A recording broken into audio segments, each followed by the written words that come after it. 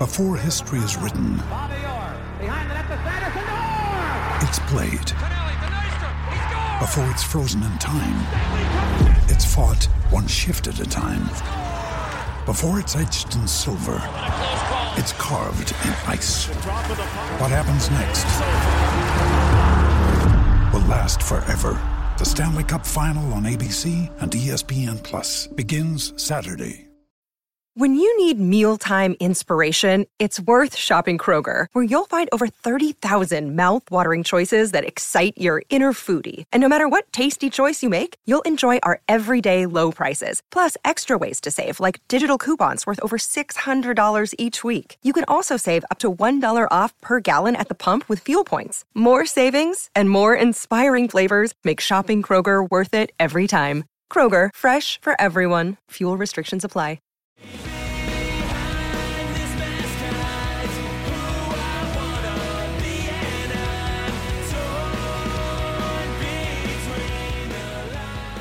What's up, everybody, and welcome back to another episode of Straight Up Sabres, presented by the Hockey Podcast Network and the Charging Buffalo, brought to you by Thin Man Brewery. As always, I'm Brendan. And I'm Mike McDaniel. And Mike McDaniel, it's been a pleasure knowing you so long. We hope you enjoy a nice long vacation. It was a little bit of a nail biter there. I didn't like it that much. Being a Bills fan was not fun today, I must say.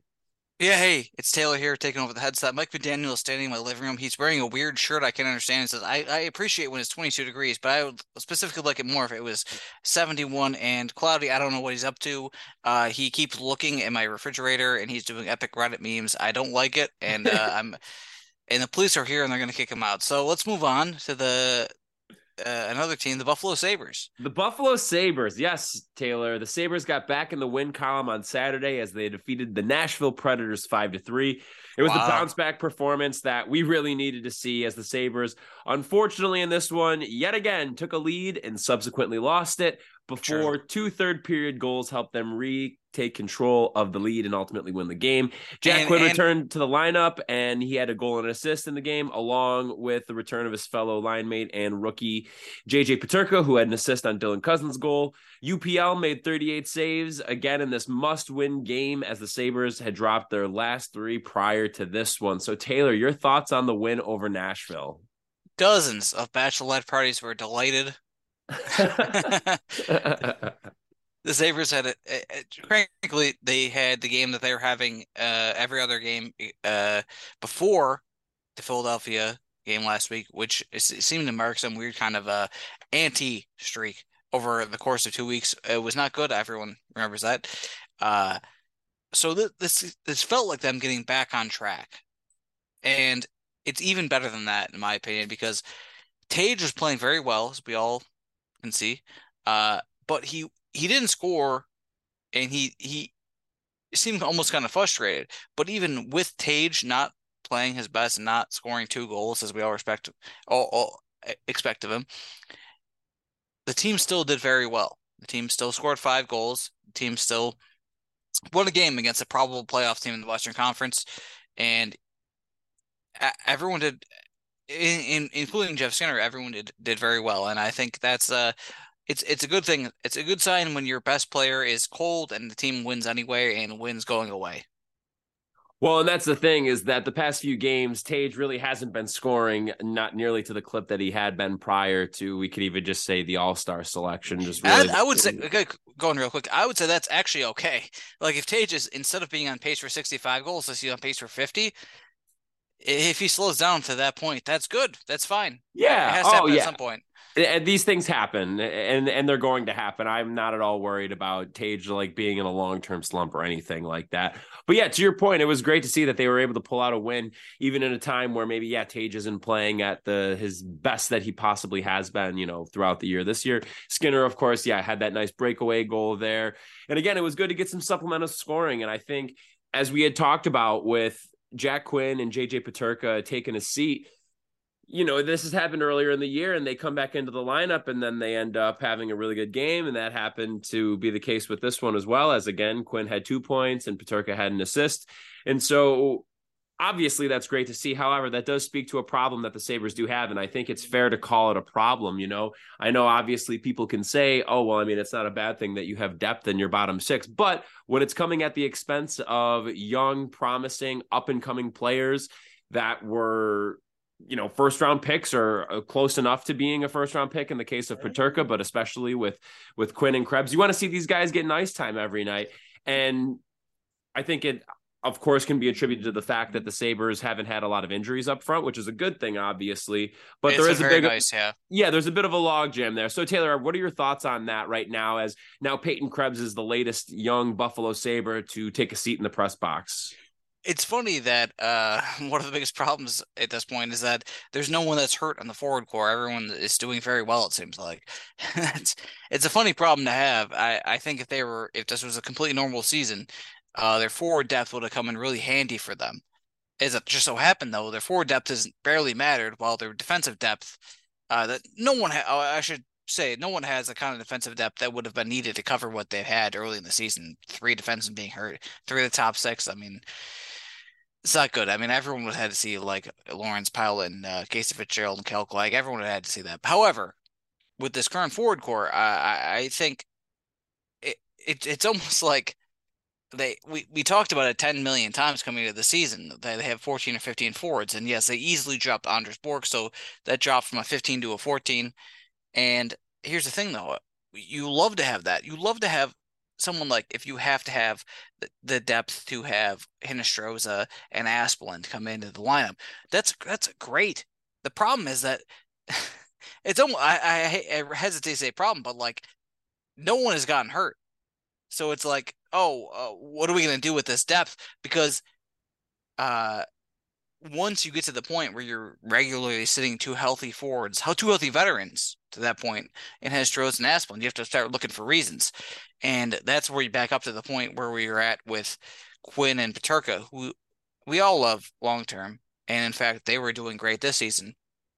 It almost took a minute for everyone to realize, even us, like me and Brendan, didn't mention anything with that. You try to think when they're cold that they're going to pick it back up. But like, I can't say I hated the whole deal where with Granato sitting them, because here's the deal. They didn't score at all, the 2 of them, for like a month. And that includes, like, obviously, the whole scenario of the Sabres having 2.5 weeks off because of the blizzard. So the 2 of them, Quinn and Peterka, were not productive at all. And that's a huge deal. Like, I mean, they were the second line. They were the whole reason the Sabres had an interesting potential shot at the playoffs. And they were playing on Cousins' line and not scoring, not being productive at all. So sitting them, I thought was good. And then after 2 games, they go back in, which is what I would have expected to. I didn't think they were going back to Rochester permanently. And then all of a sudden, they're back in against Winnipeg, and they're scoring. And I think some people were like, why'd you sit them in the first place? Whereas I feel like, and Brendan, you might feel like this way too, actually, those 2 games sitting were good for those 2.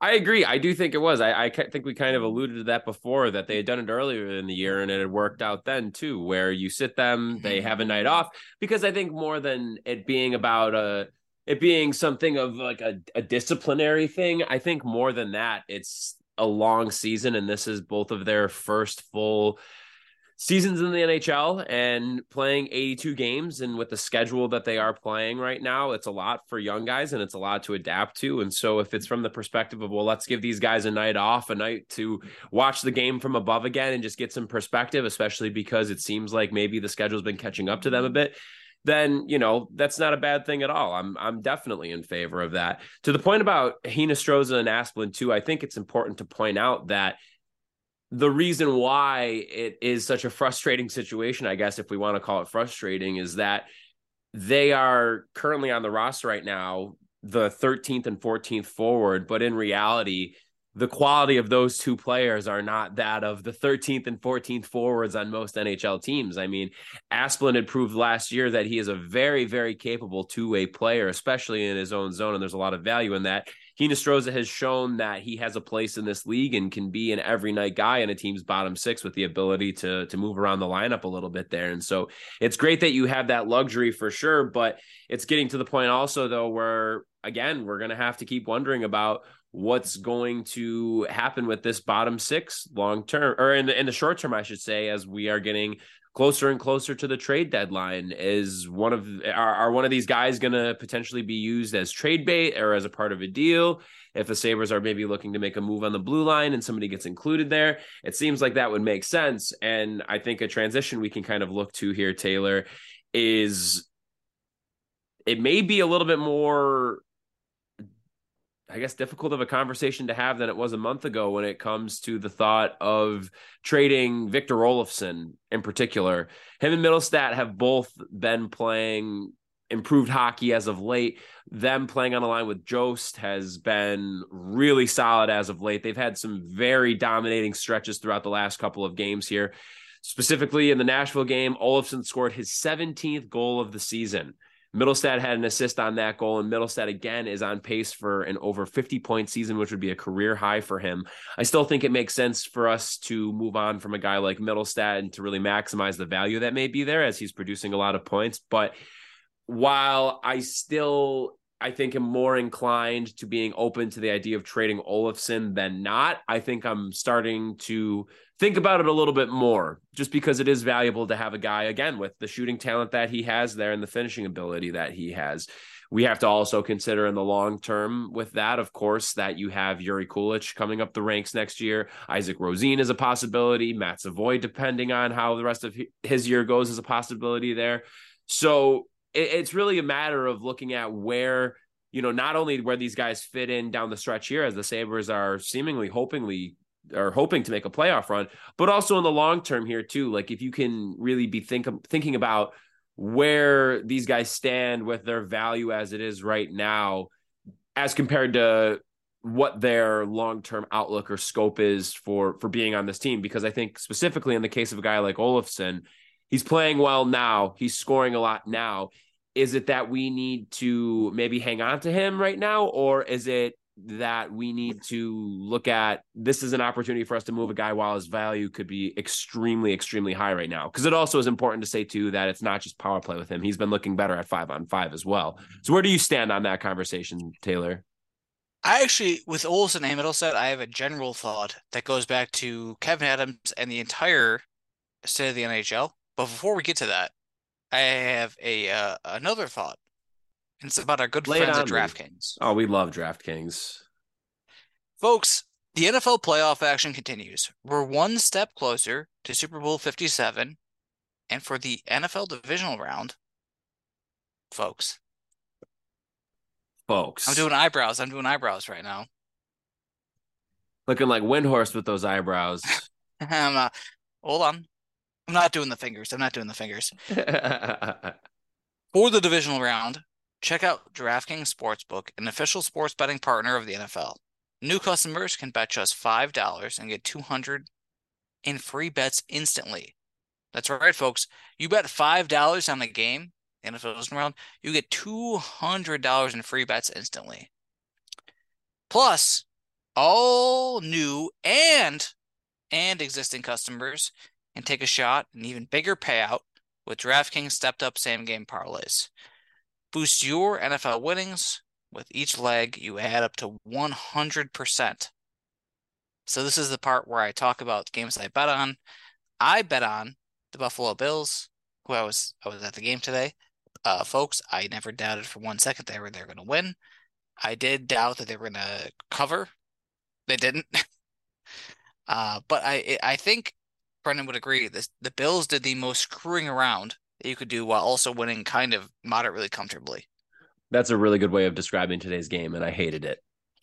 Hated it. They love making you hate the game. 2022 Buffalo Bills, folks. Halftime of the Packers game and on, Bills, folks. In 2022, they make you love to hate it. Anyway, if you do hate that and you're looking elsewhere in the NFL for action, download the DraftKings Sportsbook app now and use promo code THPN. Hockey Podcast Network. New customers can bet just $5 at any NFL game in the divisional round and get up to $200 in free bets instantly. Only at DraftKings Sportsbook with promo code THPN. Minimum age and eligibility restrictions apply. See show notes for details and responsible gambling resources. And now to our second sponsor, Thin Man Brewery. Thin Man has 2 convenient locations in Western New York on Elmwood Avenue and Chandler Street. Here's what they got going on this week. That's the Well-Worn Boot, directly named after our favorite Buffalo-based, dark, loud, flavorful, theatrical cowboy rock outfit. We're pairing this with a black IPA release, now available at Thin Man Elmwood. Thin Man has their very first smoked black lager. It's called the Power of Prophecy. And when I say first, I mean first, folks. Thin Man has been open for 7 years now. This is their first ever smoked black lager. If you're a fan of lagers, you might be a fan of smoked black lagers. And Thin Man has their first ever one available. Only available if you go to the Elmwood Brewery. So, folks, you got to get down to Thin Man. You got to get the smoked black lager. It is directly a reference to the show House of Dragon. If you're a fan of Game of Thrones, you got to get into that. If you are a fan of Game of Thrones or House of Dragon, and you don't get this beer, you're not really a fan, are you? Brendan, what do you think? Shots fired. Shots fired, everybody. Yeah.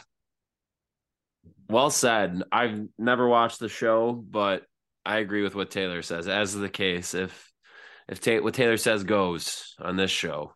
That's right. I never watched House of Dragon either, because I'm not a real fan, because I hated the end of Game of Thrones, and I hold it against them personally. And as Brendan knows, I'm a real grudge guy. Big grudge guy. Taylor loves a grudge. Yeah, and as Brendan knows, grudges are good. So for sure, never done anything bad for anybody before, right? I don't think so. I don't think anyone's regretted a grudge. Mm-mm. For sure. Anyway, so get down to Thin Man Elmwood and get your black lagers, folks. We love it. We love it. Well, Taylor, where would we like to go from here? Well, where would you like to go, sir? I would like to go in a lot of directions. Can we talk real quick about teams that are well, I feel all right, here's the thing. This is not a great stretch for the Sabres the last 2 weeks. I think we can all agree. Sure. Even with winning their last game.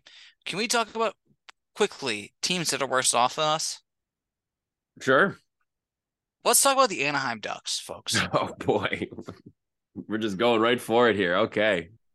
They thought they were so cool drafting Trevor Zegras. And where are they now?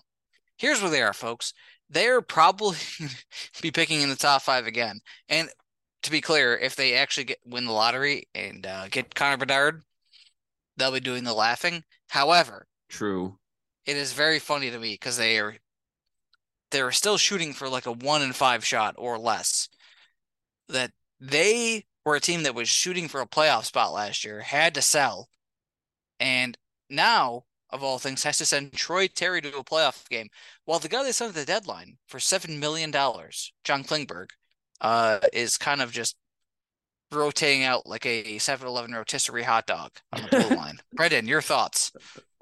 You mean Troy Terry to the All-Star game? Was that? Troy Terry's the All-Star game, and John Klingberg is the road. I like the John Klingberg analogy there a lot, as a matter of fact. Yeah, it's a tough spot that Anaheim is in. I mean, they really they have some good young pieces there. Obviously, you said Terry. People have their thoughts on Zegras. I know a good young piece. It's Kev's favorite player. I know for sure. Zegras, I think, has become Kev's new Cole Caulfield from what I've been seeing lately, from how he's been talking about him. But folks, yeah, I mean, we love Troy Terry. We love a modern day lesser man's Drew Stafford. There you go, exactly. They got Mason McTavish. You got Drysdale there. Drysdale's good, but he's hurt. But in goal, I mean, is John Gibson over the hill? I think a lot of people would probably say so. I think being, that over the hill is an interesting way to put it, sir. Well, it's not necessarily. I thought you were gonna say he sucks because he's younger than us. You have to say he sucks. It's not his fault. I mean, Anaheim has just been pitiful, so I can't blame him too much because it's just been bad. But Anaheim also can't say he's over the hill. I have to throw a challenge flag on that. He's not 30 yet.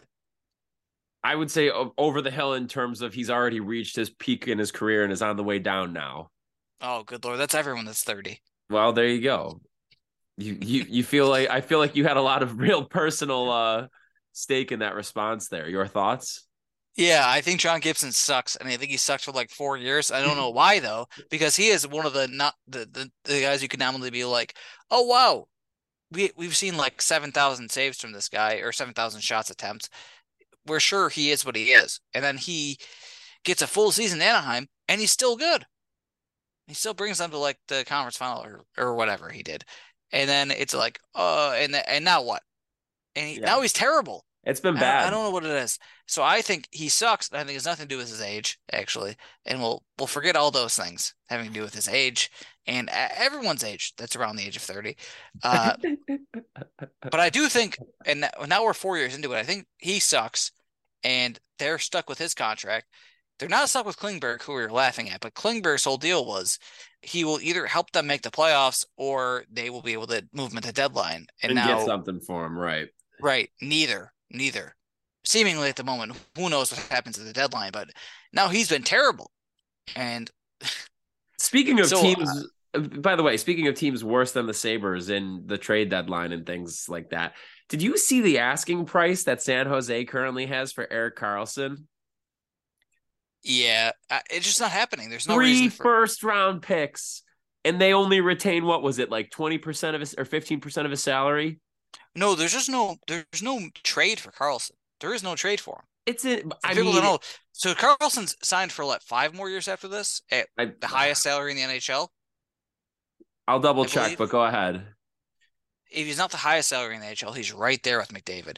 And the whole thing with defensemen is Makar should have set the market last summer. Makar signed for less than him, for less than a lot of people, to be honest. I mean, Makar could have done his own whole thing. And the 4 years left after this year. 4 years left for Karlsson. He's at 11.5. At 11.5, correct. Sorry. And so the offer was, it was 3. They're looking for the equivalent of 3 first-round picks, and they'll retain at 15%, which feels a little bit preposterous. And by a little bit, I mean a lot. Obviously, Karlsson has been great and is the Norris front runner right now, but still, you're going to be paying a guy of his age, where what is he now? He's got to be 32, excuse me. He's 32 right now. You're going to have him on the books until 36 or 37 or so. And this is a guy that's had a history of injuries, and you and I both have, I think, been probably as hyped about as anybody about Karlsson's comeback over these past couple of years. We've probably talked about maybe as much as like any non-Sabre, I would say, if you think about it, right? Like over the past couple of years, because he really, like last year, he was even, especially if you consider the Rick Smievs era. Exactly. Yeah, exactly. I mean, because again, like obviously at that time we're talking about Ottawa when he was just like a cyborg, but really for these past couple of years though, last year we started to see him come back. He got hurt again, but this year it's just taken it up to a whole new level where it's like vintage Karlsson that we're seeing right now. Like we're talking definitely about 90 plus points from him in his age 32 year, after everybody thought that after all of the lower body injuries that he's had, that he was going to be washed, and look how he's playing now, which is great to see. So I do think that there is a world where there could be a move there. Like if you have a team that it makes enough sense where them retaining that 15%, I don't know what the math comes out to off the top of my head, but like you're talking still at least like, $7 million that you're going to be paying to this guy for 4 years.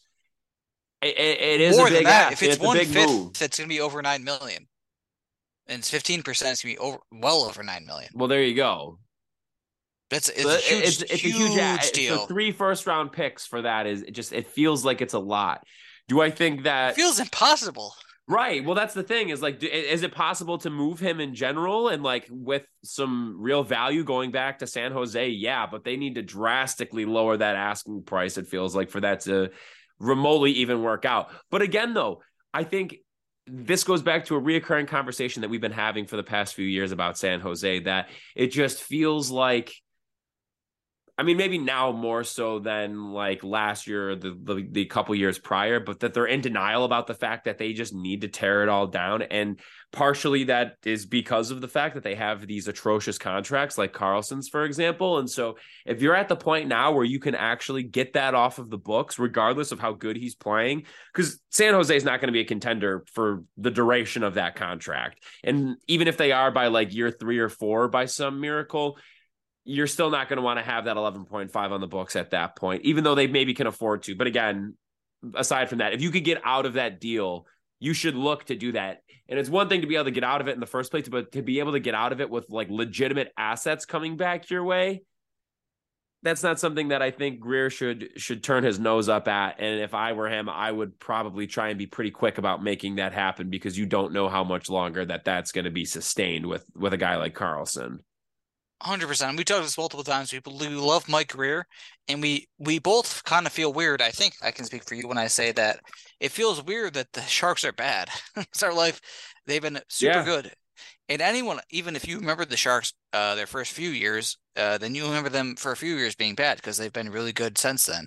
And the last 3-4 years, they've been kind of bad, and it feels super weird. And the fact that Mike Grier is taking over, or has taken over for a year now, I'm rooting for the guy. I like Mike Grier. And the thing is, with what's going on there, is that they have a billion guys under terrible contracts. It hurts them in ways I can't even describe. Like, they're in a terrible contract situation. And Karlsson we've talked about this multiple times, is a great example. Even when the defenseman who shall not be named was still here, we compared him to the worst contract in the league, Erik Karlsson, at the time. Erik Karlsson was a guy that couldn't move around on 2 feet as well as he used to. And now that last year was the year like, oh, Erik Karlsson can still move around. Good for him. It's a terrible contract, but he can move around. He's getting older, whatever. And now it's like Erik Karlsson, terrible contract, still even. But now he is back to being the best puck-moving defenseman in the league, no doubt. And frankly, the best offensive defenseman in the league, and there's no way around it. And I love Dahlin, but Dahlin is number 2 in the league to him on that. However, $11.5 million. Sorry, this isn't the MLB or NBA or every other professional league where that is just very manageable. You just can't manage that for a guy that you don't know is going to be healthy. Yep. And I think the long version of what I'm saying is the long version is what I said. The short version of what I was saying is that he's a great player and there's nothing you can do with him right now. And the Sharks have to hang on to him and hope they get good again. And they should be able to get good again with the picks they have and ideally, hopefully, with the new GM. So you think they should hang on to him? Yeah, I don't see a way around this. I don't see a team taking honestly, I don't see someone being like, yeah, I'll give you guys 3 first-round picks for Erik Karlsson. But my whole or 2 first-round picks, or even 1 first-round pick. My whole point is if they back off of that and say somebody gives them a first-round pick and a prospect, and you're San Jose, I don't think that's worth it. What's that? I don't think that's worth it. Now that they have him for all these years, you can back off that idea. And he has even with his injury history, you would bank on keeping him around, knowing that there's a chance that if he were to potentially get hurt again, that this could all come crashing down and his value tanks. And then again, you're on the hook for 11.5 for 4 more years after this. Well, here's the thing. I just think it's so risky for where San Jose is when they need to just completely tear it all down. It's risky for everyone else too. I don't think anyone else is going to do a reasonable thing. So I think what you do is, I think you kind of ride the lightning unless you were able to do a reasonable offload, which I don't think you can. At this point, I don't think you can do it. That's fair. That's fair. I would be very curious to see if they'd be able to. I don't know. If I were them, I love Karlsson, but I would try to get him off the books. I think I would too. I'd be doing that immediately. That's what I'm saying. Yeah, 100%. But I don't think there's a reasonable way to do that makes sense for both teams. However, the whole reason I say that is because the NHL is devoid of risk takers, and as we know that right now, because the Sabres should be trying to make a move. And look, I like Sabres fans. You might be getting to this point of being like, "How are you not talking about this? Their playoff spot is slipping away." I agree. Here's the thing. It is impossible for us to know how much Kevyn Adams is trying to make a trade. Really is. Of And it course. sounds like a cop out. It just I don't know how to talk about it. Like, yes, I would like to Well, make a trade. I yeah. would like a better defenseman. However, it should be said the context beyond the fact that you have no idea and not a lot of trades are made. The Jack Eichel trade was made during the season last year, and that was almost it's an in-season trade for sure, but it was kind of not an in-season trade, if that makes sense. It wasn't that it wasn't an in-season trade. It was more like it was a off-season trade that was agreed to, and the complication of the neck injury and everything around that made it an in-season trade. It made it stretch out to November whenever he got traded. So that I would call that what you would say extenuating circumstances. Beyond that, last 2 years, or you want to include a weird bubble year. Trades in season, have they happened? No. Mm-hmm. And I'm being honest about this, is the best player that was traded in season the last 2.5 years, Ryan Reaves. Goof. Oof. I'm and I'm counting Eichel as an You're saying outsider. more towards like more towards like the deadline. No, not no. Count out or count. We'll I would say count out the deadline. So 3 weeks. Well, it's 2 weeks before Just and like a after the deadline. general in-season trade that's not the trade deadline, but not right at the start of the season, like Eichel. Well, Eichel in general is not. It's not the start of the season. Just he was extenuating circumstances. Okay. We agree, right? He would have been traded off season if not for Yeah, for circumstances sure. of his neck injury. For sure. So so who else got traded in the season? No one basically. Yeah, that's I fair. mean, It doesn't happen that often. You're it not do- wrong. and it used to, but I mean, the Reeves thing is terrible. I mean, Reeves is like the biggest guy, and I wish we were trading for Jacob Chikrin today, but I just comes down to what I think more and more about it. NHL GMs do not trade during in season. Cowards. Nothing but a bunch of cowards. Taylor, do you have any recommendations for the people today before we sign off?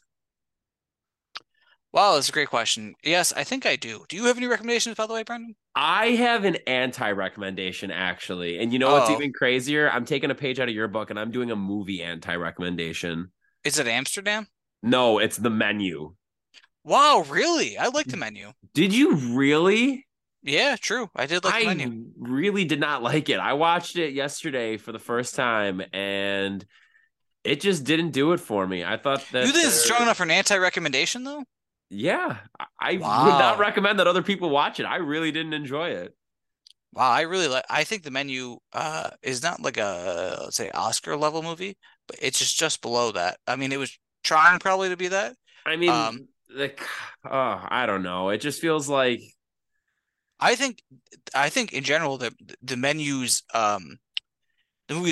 view about it's almost art in general, but I guess it's specifically about culinary art.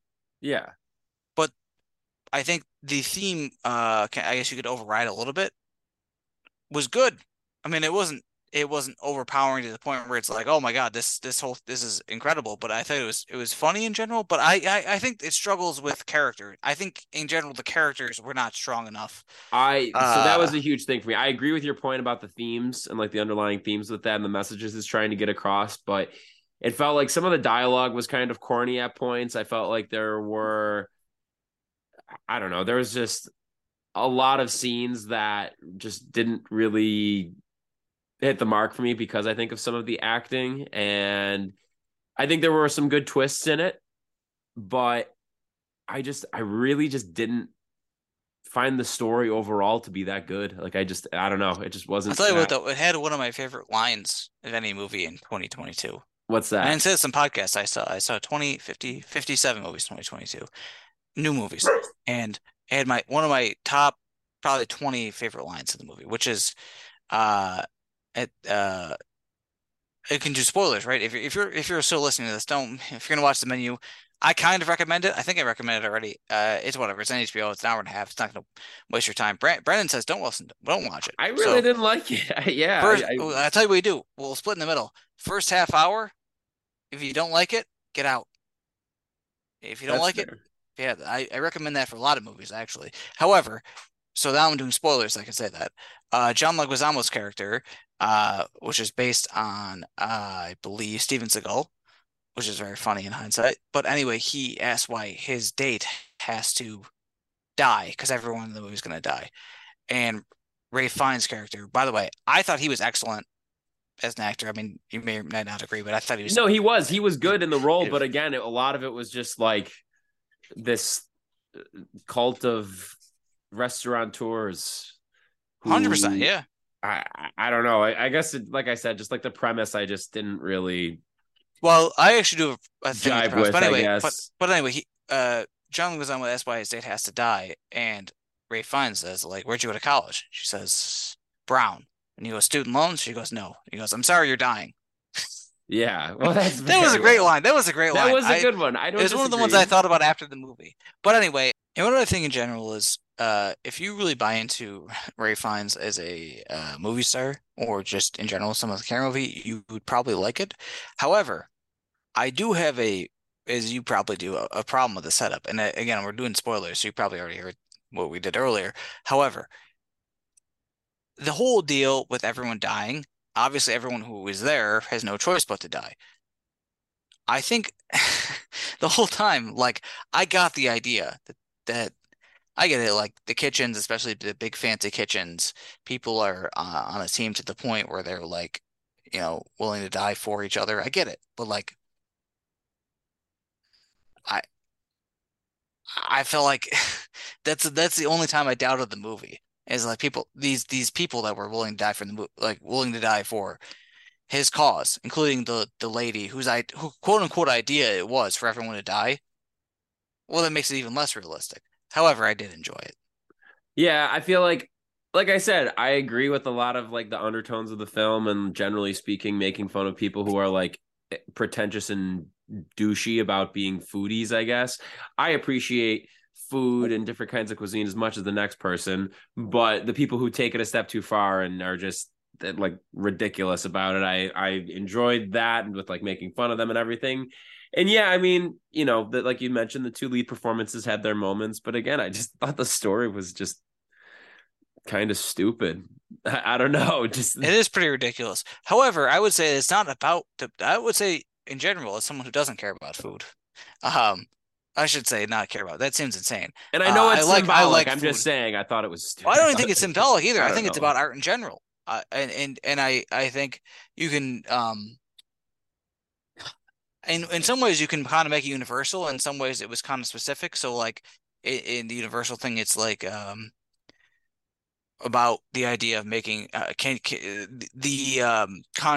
contrast is the wrong word. I guess inherent struggle between making art itself and making art for a living. There's that whole deal. They make that very clear at multiple points. And then there's the people that make you feel bad about making your own art because they're so embarrassing to be around, which is a very funny thing. But then there's the other part where he's just like, again, John Leguizamo's character, like, I hated your movie. I had a day off. I don't get a lot of days off as a famous chef. I saw your movie and I hated it, which is a funny thing. But I think in some ways that it almost falls flat. Yeah, but I mean, I appreciate. I think did I recommend the menu like a month ago or 2 months ago? I don't actually remember. I don't think you did. And again, like, I appreciate the point about that they made throughout about like kind of the either end of the argument of, on the one hand, it's like, in the context of it being with regard to food and everything like that it is an art form, and that there's so much attention to detail that goes into it, and that there's so many people that act like they do appreciate it but actually don't, or make a mockery of it because of how they respond to it, or just think that it's something that's indicative of like a status symbol or whatever, which is the perspective of obviously the chef in the movie. But then Anya Taylor-Joy's character's whole thing is that the pretentious nature of the artist in this instance almost takes away from like the fun of the craft and the love of the craft. And so, well, I think we should, if we're gonna, since we already spoiled things, we should already say it to the point. Anya Taylor-Joy's character is a prostitute, and I think that's a very interesting connection to make between food and prostitution, because I think you could more easily especially in our modern day and age, not just with foodies and people that are super into food and the Food Network or the various ways you can be on food, Instagram, social media in general. But Ray Fiennes' character makes a good point about how and Anthony Bourdain's documentary last year said the same thing, which is it doesn't matter how artistic you're making it, 48 hours later it's shit. It's in the sewer. It is what it is. That's what it is. And I think Bourdain in real life, despite his many struggles, understood that. And this character, Ray Fiennes' character, has a terrible trouble with that. Meanwhile, you have Anya Taylor-Joy's character, who is a prostitute, which you don't learn. You never explicitly hear that, but you learn that in the movie if you're paying. I mean, not you're paying 5% attention, you'll understand It's what's pretty going on. obvious. Yeah, it's extremely obvious. But he in the movie understands her immediately. And that's an easy way for the audience to understand her. But even if the audience doesn't understand it, it's kind of the same thing. It can be its own art form. It's a job. For example, yeah, artistry's been a job in every way since the beginning of time. He has one of the clearest and most recession-proof artistry jobs, which is a chef. It almost doesn't matter how fancy it is. He's gonna have a job. His job is gonna be what it is, and people are gonna eat his food because people always have to eat, and that's even if his restaurants that he owns are a little bit more or less fancy throughout the years, he's always going to have a job, which is the same as Bourdain. Whereas Anya Taylor-Joy has the most recession-proof job, which I don't know if I should say this in the podcast, but it is. It's the truth. It's the oldest profession for a reason, and I think in the movie, Ray Fiennes' character understands that, and he immediately recognizes her as a peer, which is why he's like, "Why don't you you have the option of being with us, but everyone's dying for some reason." That's what I mean. Again, why do all of his chefs and stuff have to? Why does the woman who it comes out that he assaulted her? Why does she have to also die too? Well, I think the movie almost covers for itself in that way of being it was her idea that everyone would die. But why? So why? Okay, there are people in general that I think, and I see the point of the movie agreeing with that, but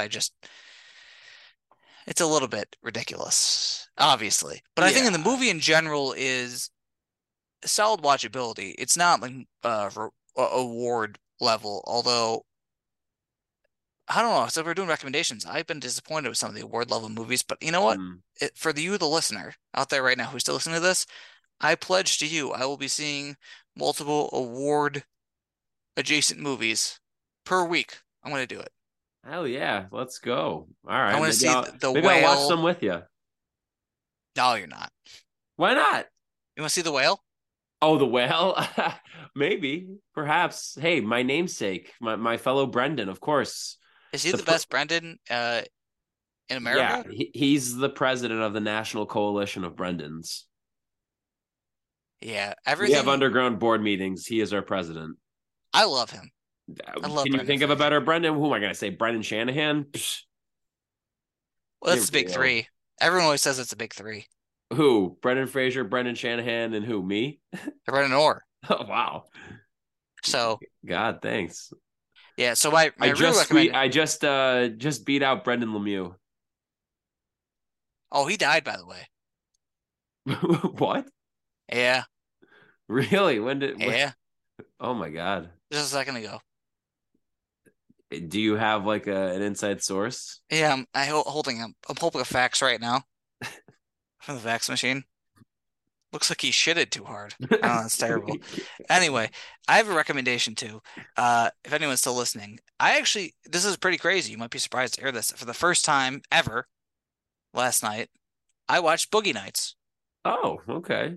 Boogie Nights is to say it's a famous movie is, to say the least. It's a Paul Thomas Anderson's first wide release. Mark Wahlberg's big break. Yep. All things. Man, there are so many great performances in that movie. I can't even. I mean, and there also are so many this is a terrible way to judge a great movie, but memes out of it. But the William H. Macy meme is one of them, and in general, I can't say enough about a lot of performances. it's man, I in general, I feel like lost for words. Like I can't say enough about the movie in general. And I think Paul Thomas Anderson, great director, obviously. And I'm almost saying too much about it already because I everyone kind of knows Boogie Nights is an incredible movie, and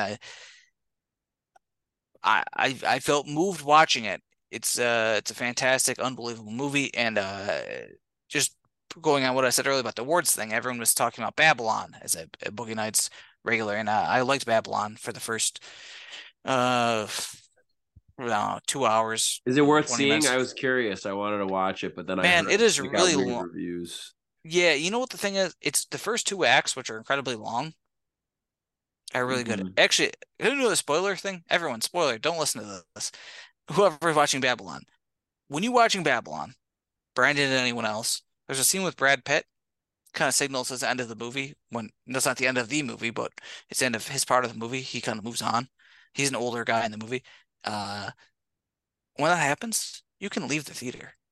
You're gonna be curious to see how the movie ends, but you won't be disappointed if you In, leave when I tell you to leave. in just a half hour in, huh? That's all. No, 2.5 hours in. Oh, that's when Brad Pitt's thing happened. Yeah, How two long and a is the half hours movie in. altogether? Oh my God. 3 hours and 11 minutes. Sweet Jesus. Sorry, so Brad Pitt's thing might be more like 2:15, 2:20-ish, but he has an exit. You know when it's an exit. And you'll know when you watch it. Sure. Uh, the actual end of the movie, I think, and I say this as someone that really liked Babylon. Sorry for the tangent. I liked Good. Babylon. Uh, I watched the end of that movie, and I was like, "Are you fucking kidding me?" And then I literally, Why? I watched it, and I got out of the house. I got out of the house because it was during the fucking blizzard. So it'd been a couple days. I walked all the way down to North Park and Hurdle, and I liked the whole fucking thing. I really liked the movie. I was watching it. I was enjoying myself. I was formulating a take in my head about how movies are as long as they should be. Some movies should be an hour and a half. Some movies should be 3 hours. I was doing the whole thing, and then the end of the movie happens, and I don't want to spoil it for people because some people are going to see it. But like, I watched the end of the movie, and I was like, "Are you fucking kidding? What are you doing, Damien Chazelle? You made a great movie. What are you doing? What are you doing?" And when you see the movie, you'll Now know I'm what I worried. mean. Now I'm And nervous. unless you walk out the exact Brad Pitt scene, you'll know when it happens. You walk out when that happens, trust me, you'll have a great movie. So You was don't it a walk out, sad? you're gonna Would you say the movie would have been significantly more satisfying had it just ended right there? No, I think the movie, you know what, I can say this after the Oscars what my thought on the movie is because I don't like to say how movies should end in general because I think they're making the movie. I I'm just watching it. Wait, on Sure. one hand, it means that I shouldn't have a better ending than you, Damien Chazelle. I have one, by the way. It was what you almost had. Anyway, so it there was a good ending because it wouldn't have made sense the way my ending, just leaving when Brad Pitt's part of the movie is over. Uh, it my ending doesn't make sense. However, there is an ending, and I think I'll do a maybe I'll have more takes on this after the Oscars. I don't like to do too much before that. Um, I think there was a real good way to end it that would have been very moved by. I'm kind of an easy mark when it comes to movies. It's almost about it's about the debauchery of Hollywood and yet the magic of movies, kind of thing, which I'm an easy mark for. And the fact that they fumbled the bag at the end, for me of all people, that's Hmm. terrible. And I still really like the movie. I still really like Margot Robbie's performance. I liked everyone's performances. But anyway, when people were talking about Babylon, the people that talked about positively outside of the end of the movie were talking about the how similar it was to Boogie Nights. And I through all the years, even though I love Paul Thomas Anderson and his movies, I had never seen Boogie Nights. And I watched it this week. This is a long recommendation, but I'm going to tell you right now, folks, Boogie Nights is longer than this recommendation. It is about 2 hours and 40 minutes Oh and is baby. worth every second. It's about, are you ready for this? It's about pornography, Hmm. but it's about more than that. You think I'm going to say a bunch of themes right now? I You was. figure out that you do those themes for yourself, folks. I told you the easy part. I told you the part to watch it. You did your job. Yeah. All right. Well, that's a good recommendation. I like it. I think it didn't take long enough for me to do that. I think you should probably talk about it for a few more minutes. All right, here's the thing. Mark Wahlberg, I think, carries a lot of weight these days in Mm. both directions, uh, like or don't like. And everyone knows Mark Wahlberg's baggage, and people that like him know all his positive things. I'll tell you what, though, this movie carries none of the Mark Wahlberg baggage because he is so young when it happens. He's Marky Mark in this movie. And your thoughts on his performance? Yeah, he's good for what he is. Yeah. It's exactly what you would expect out of him. I think Okay. which is one of the brilliance of PTA is he didn't expect the strongest performance out of him. He expected what he got more than you probably would have thought out of 1997 or whatever, Mark Wahlberg. Sure. But he was like he understood immediately and I think intensely is like I could get a lot out of not just Burt Reynolds, but like 1997 Julianne Moore, who is she is forget a year, she's one of the best actors we have in American history. Oh yeah. So Her Billy on the Street, both many, or I should say all of them are pretty phenomenal. Did you see the one where she like is acting to the people? Like, as have you seen her on Billy on the Street before? I haven't seen her, no. Oh my God, dude. Billy on the Street gives people $1 to listen to Julianne Moore pretty much read like very, very dramatic scenes from her past movies. And she does it like full on in character. And then afterwards, it's just like, oh yeah, thanks. I appreciate it so much. Like it is, but she's like doing stuff where she's like screaming at them like full on in like it's so good. Highly recommend any of the Julianne. I'll send it to you after this, Taylor. But any of the Julianne Moore episodes of Billy on the Street, just watch them because they're awesome. Oh, that's incredible. Anyways, though, Yeah, that's great. She's in the two big like male 90s things. She's in this and also The Big Lebowski. mm-hmm.